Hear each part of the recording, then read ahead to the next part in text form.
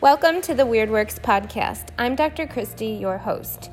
Join us for conversations about alternative and sometimes controversial healthcare topics. This podcast will provide the evidence that you need in order to make informed decisions about your health, to empower you with the facts that you need to advocate for your health, and to encourage you that there is hope your body heals. Join us from experts from all things weird, as well as the testimonies of people with stories of radical healing who were once told that perhaps their condition was a death sentence, that they would just need to live with it, or that drugs and invasive surgery were the only answer. Let's get into agreement that if there is something natural and non-invasive that could be helpful, that it could be your first option rather than your last resort. Hello, everybody. This is Dr. Christy Harvell from Health by Design, and today I have the pleasure of interviewing Elizabeth Benton. She is the author of the book Chasing Cupcakes. This is the book that we have been reading as a practice together probably over the last month or so, and the subtitle is How One Broke Fat Girl Transformed Her Life and How You Can Too. So, Elizabeth, how are you? I'm doing okay. It's been a season of life, but I'm glad to be here. Yeah, I found reading your book through this season of life was super helpful, actually. Any positive affirmation quotes and just feel good, I think it's super helpful. So That kind of leads me, I want to give you a chance to introduce yourself in a second, but I think that it's important right off the bat for people to know that this isn't just a book on weight loss, is it? No, not at all. It really is about creating any change in your life at all, whether that's financial, whether it's business related, relationship related, absolutely anything. Yeah, I agree. I was happily surprised. So tell us your story. Tell us a little bit about you and your background and how this book came to be. Absolutely. I'll tell you, when I've been getting that question lately, it takes me a second. I'm so used to answering that question the way I have for the last several years, and life has changed so much in the last few months. I don't feel like I've got a good answer for how things are right now, but the background is that I was the token fat kid in a thin family. And while if left on alone, things probably would have worked out just fine. I probably would have grown out of it and this, that, and the other, but my mom really felt from a very young age that my weight was a reflection on her as a parent. And because of that, there was a tremendous amount of pressure in my family on me to lose weight, which resulted in a lot of sneaking food from a real early age, like 4 or 5 years old, sneaking food. And then that kind of binge restrict cycle happened because of how things were in my home. And it was a learned behavior that just got worse over time. And as I got heavier and heavier, at my heaviest, I was over 350 pounds. I wanted weight loss more than anything. And yet I was the only thing in my own way. I would have sworn upside down, inside out, and sideways that all I wanted more than anything was to lose weight and get that under control. And then maybe 20 minutes later, I would be overeating and overindulging. And that cycle frustrated me so much. And I was sure that if I could just learn more, it would change everything. And I studied nutrition and biochemistry in college because I was just 100% positive that once I figured that out, the science of it, everything would get better. And it didn't. I got heavier and it got worse. And it wasn't until I realized that all of my challenges and struggles with food and with weight were related to mindset and how I was thinking about food and how I was thinking about myself and how I was thinking as I made choices. It wasn't until I learned that I was able to really change everything and change my financial life, change my relationship with food, change my health, start a business. And more recently, then I wrote Chasing Cupcakes. I started my podcast, Primal Potential. In the last year or so, I was super excited to start a family. I got pregnant with our first child, and that was just such a new adventure. And very unexpectedly, our daughter died at 2 weeks old just a few months ago. And now it's like a new chapter and a whole new way to apply these lessons. And I find that even though this season of life is by far the hardest and the most unexpected and the most devastating, I'm using the very same tools that I have used with food, that I have used with finances, the tools that are all around mindset to navigate this new season that is the hardest for sure. Yeah. So that's a lot. I'm sorry to hear that about your daughter. I didn't know that prior to coming on the podcast with you.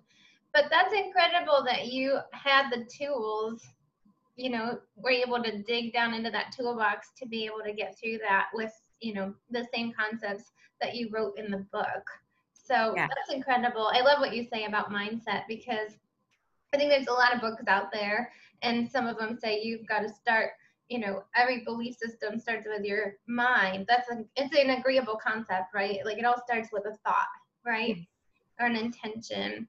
So talk a little bit more about that. So I think it was really interesting because you talk in the book about imposter syndrome, and you talked about being overweight and finding yourself in the nutrition world trying to give people advice about it. You want to talk a little bit, because I think that a lot of our listeners have probably felt that way before.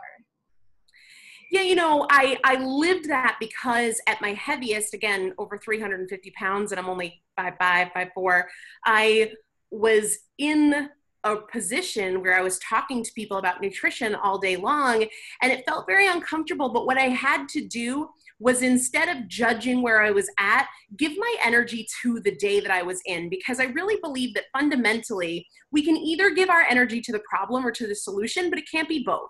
And so as I experienced these moments where I felt like a fraud and I felt like everyone was looking at me, I was very much giving my energy to the problem. I wasn't giving it to the solution. And even now, when I catch myself in moments where I'm kind of spinning on the problem and how I feel about the problem and all the different facets of the problem, I remind myself that I get to use that energy however I choose, and I choose to use it in the solution.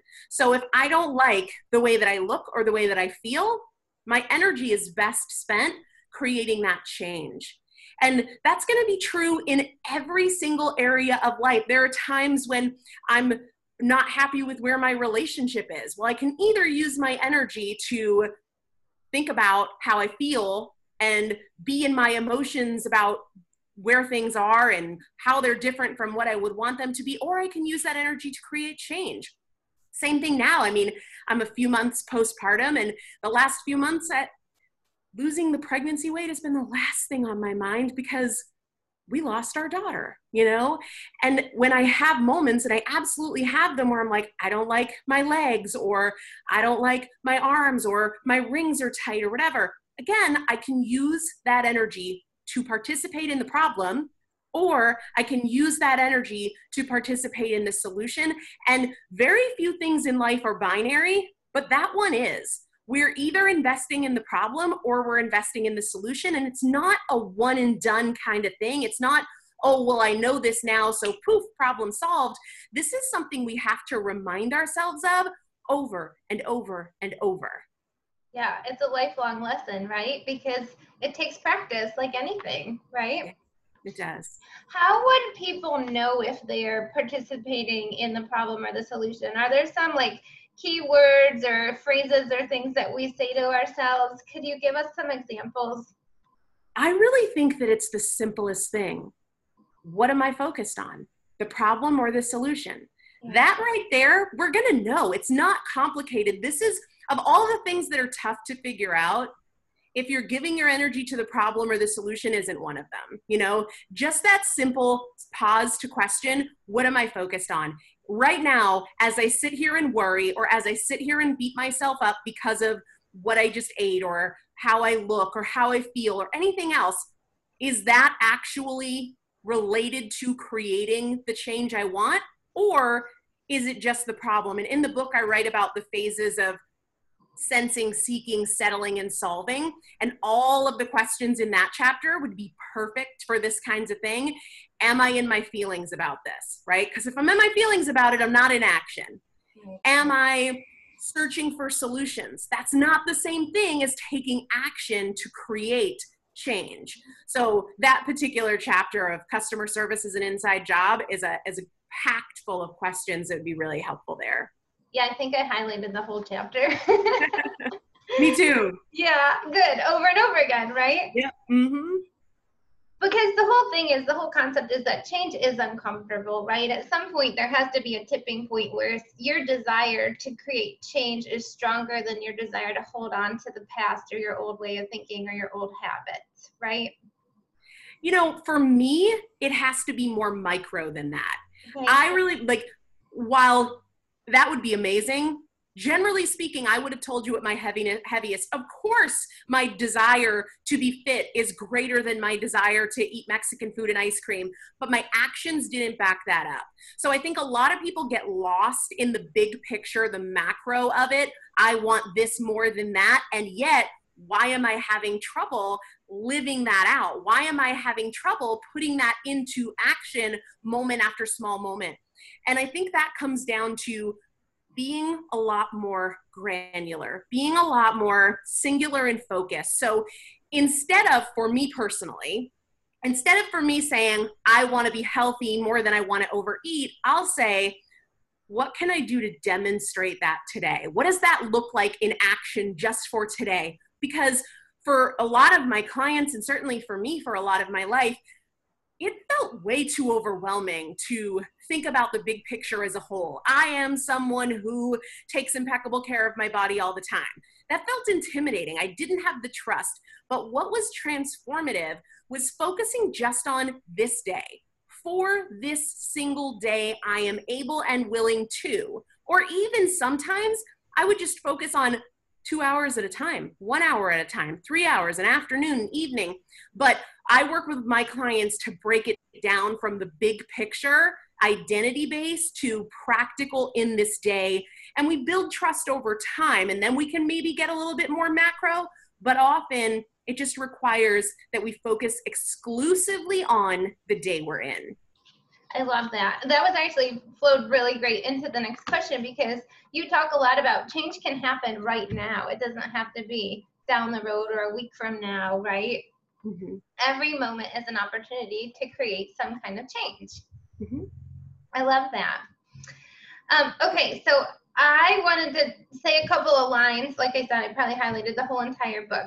But we talk about your story, like we tell our story. I think like a lot of healers and people that are called to be in alternative healthcare, have an alternative type of a mindset, have their own story that led them to want to help others and maybe help people like fast track their success.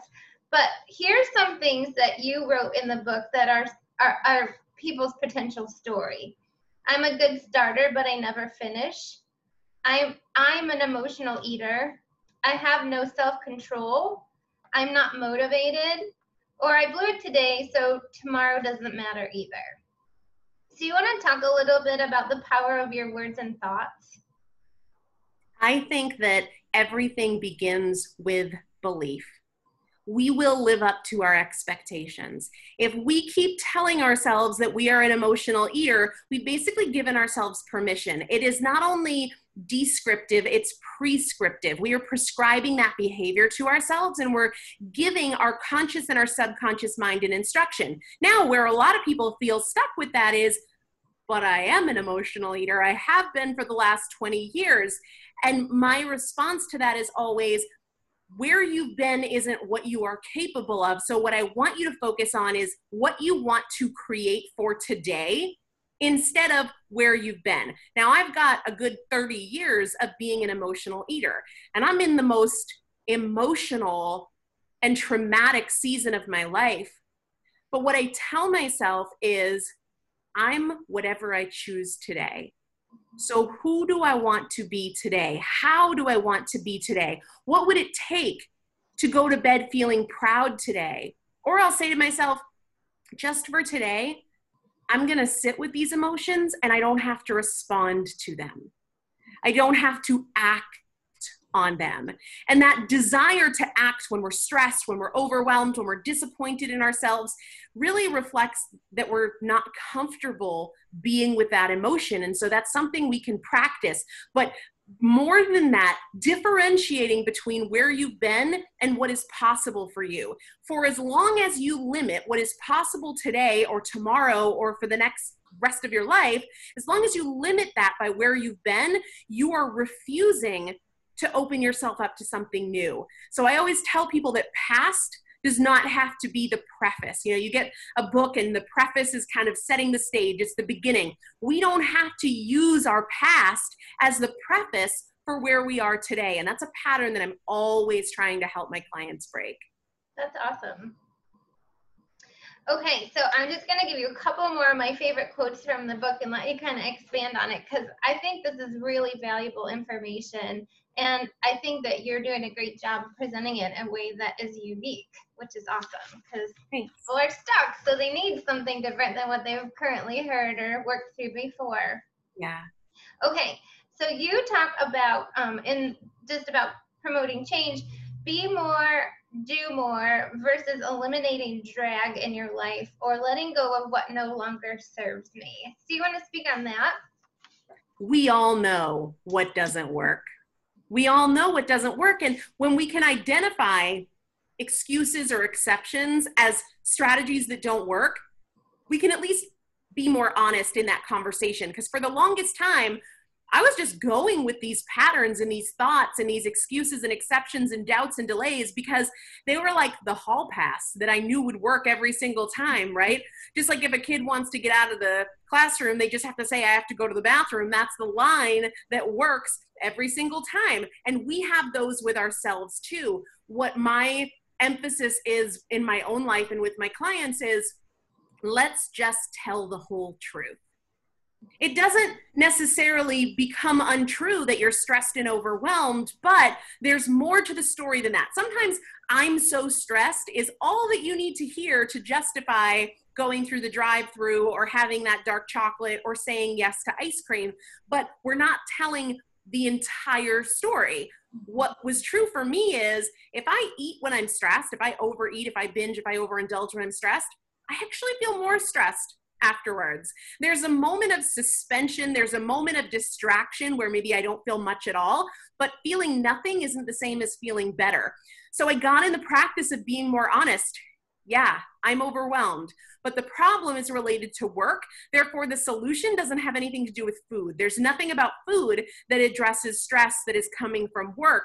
And so we just work through telling the whole truth instead of a familiar or an emotional fragment of the truth. Yeah, I love that.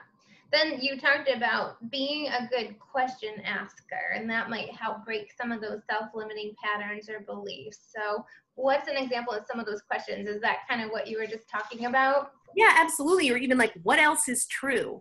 Yeah. If you're saying to yourself, oh, I'm so emotional, I can't even, I'm so stressed out, it's been such a day. Well, what else is true? Yeah. What else is true is that I want to feel amazing when I go to bed tonight. What else is true is I've woken up enough mornings feeling disappointed in myself. I have no desire to feel that way tomorrow. What else is true is that I always acknowledge that this is not worth it. What else is true is that I have goals. What else is true is that I want to be a different version of me. So that's why the whole theme of the book is questions, because if we can just become a better thinker, we become a better decision maker. It's not about needing to be told what to eat or what not to eat or the right diet or anything like that, because the problem isn't that we don't know what to do, it's that we don't hold ourselves accountable to doing it. And to make that shift, we have to upgrade the way that we think. Agreed. We hear that all the time. Like people come in to us and they're like, well, I know what I should eat. I know what I should be doing, but I'm not. And I'm like, okay, well, and that's the accountability and the coaching. So sometimes I call myself Dr. Obvious. I don't know that we're telling people anything like incredibly new, but it's that hand-holding and breaking it down into pieces and steps for people as well. But yeah, people do know what to do. You are intelligent. People are smart consumers. Yeah. Does that fall into what you were talking about? Like don't give the future or the past a vote. Yeah, I think that can be a part of it. To me, that comes into play more when it's like, I've been so good, I deserve it, or I'll start tomorrow. When I'm talking about that, what I mean is yesterday and tomorrow don't have anything to do with it. We make decisions based on today, based on what we want for today, based on what will make us proud for today, based on what our goals are for today. But ending that pattern of I'm going to start tomorrow or Monday or when the kids go back to school, or I've been so good, or I already blew it, leaving the past and the future out of the decision-making process. So those past and future, is really like a way that we justify our actions to ourselves, right? Yeah, it goes back to that hall pass. It's convenient. We use it because it works, but as we become a better thinker, as we elevate the way we make decisions, then we can see, well, doing better tomorrow has nothing to do with the choices that I make today, or the fact that, I ate really well yesterday has nothing to do with whether or not I should today. That is a result of being a better thinker. Right. I love that. Because we can all control our thoughts. 100%. So I know you coach other people and we're talking about that accountability factor and that, but do you feel like you had to figure this out on your own? Like you went through this journey by yourself? Absolutely. I mean, I didn't have podcasts. I didn't have all of the free resources. We didn't have influencers or any of that kind of stuff. And also, even if there was, I think I was really in denial to a large extent about what my problem was. I think I would have been, like so many people are, drawn to information about the latest diet craze or what superfoods I should be getting. And I had to struggle my way to realizing that it wasn't about the food. It was really about the way that I was navigating my decisions with the frequency of excuses and exceptions and letting myself off the hook. And that's what had to change. And now when I'm working with clients, like I want to share what I know and I want to give them tools. But when people say to me like, oh, I want to work with you because I want you to keep me accountable, I always say, I won't because I don't want you to depend on me. I want to teach you how to be accountable to yourself. And that is like a real hot button for me because I've had times where I was accountable to somebody else, but the issue was forever and ever and ever that I wasn't accountable to me, that I didn't keep the promises I made to myself. And I think that is one of the necessary skills to trust yourself enough to know that you are going to get results and keep them forever. Yeah, and that's empowering, that you're giving the tools forever, because what happens when you go away or you get to the last chapter of the book if they haven't figured out how to maintain this? Right. So that goes into in healthcare, we try to get people into a maintenance phase of care. So really like you're trying to do the same thing with their mindset is like a maintenance and wellness phase of care. So that's awesome. But yeah, just kind of going back to that, what it took to get to where you are today in the journey. Like you quote a ton of other authors. So of course you've read so much material. I see like all the bookshelf behind you and everything. And I think that a lot of people can relate to that. It's that analysis paralysis. I like when you talked earlier in the book about is what you're doing moving you towards your goals? And so just listening to books or podcasts isn't really creating change. Like it might pacify you or make you feel good, but you're really just gathering information and not doing anything about it, right?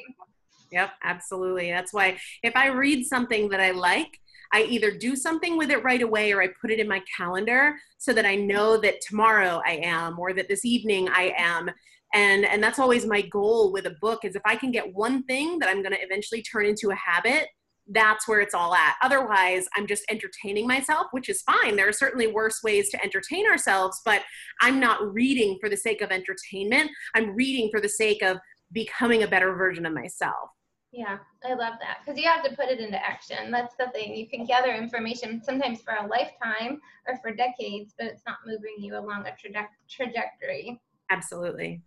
And that really goes hand in hand. Like what we hear patients, like I want to say the most common thing that like a new patient coming into our office tells me is that like they've been everywhere else. They put a lot of time and money and effort into researching or even going to different practitioners or maybe into different coaching, or try to lead themselves on different cleanse programs and that kind of stuff. So it's not like they weren't willing to do the things, or they weren't willing to invest the time, money, and effort. But once they get to us, they really haven't gotten the results that they would expect for that level of investment that they've put into it. So do you find the same, like when people get to, they're kind of like in a lost, like lack of hopeful type of a place.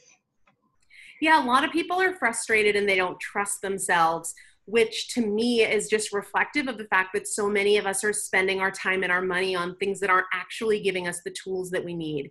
Because as I see it, the tool that we need is to elevate our thinking. The tool that we need is to become a better decision maker. The tool that we need is to be committed to being more honest with ourselves as we make decisions and as we think things through.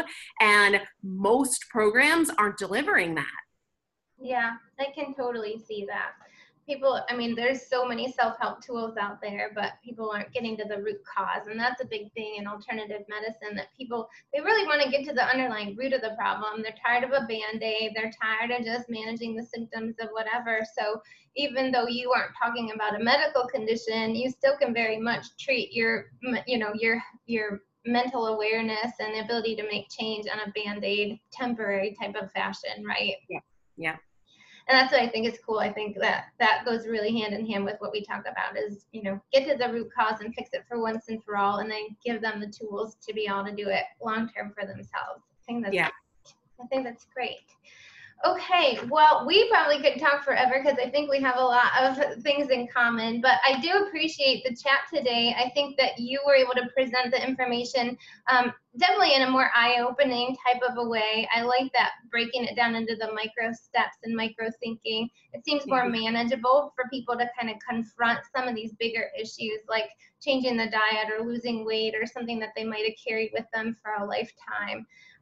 Tell everybody how can our listeners find you? What's next for Elizabeth Benton? Tell us. Yeah, so the easiest way is probably my podcast. It's called Primal Potential. We've got over 800 episodes everywhere you listen to podcasts. The book is called Chasing Cupcakes. Social media, Instagram is really where I spend my time, at Elizabeth Benton. We've got some exciting things coming. I'm working on my second book, which has just been largely influenced by the last few months and what's been going on as we navigate having lost our daughter very unexpectedly.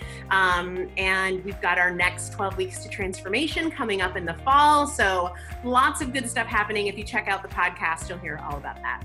Thank you so much again. It was awesome to talk to you. I felt like I already knew you because you don't know this, but you've been in my car riding around with me in Jacksonville, Florida for like the last month. Awesome. Well, thank you so much. I appreciate it. If anybody has any questions about the book or about anything at all, feel free to reach out to me. I respond to every email, every DM.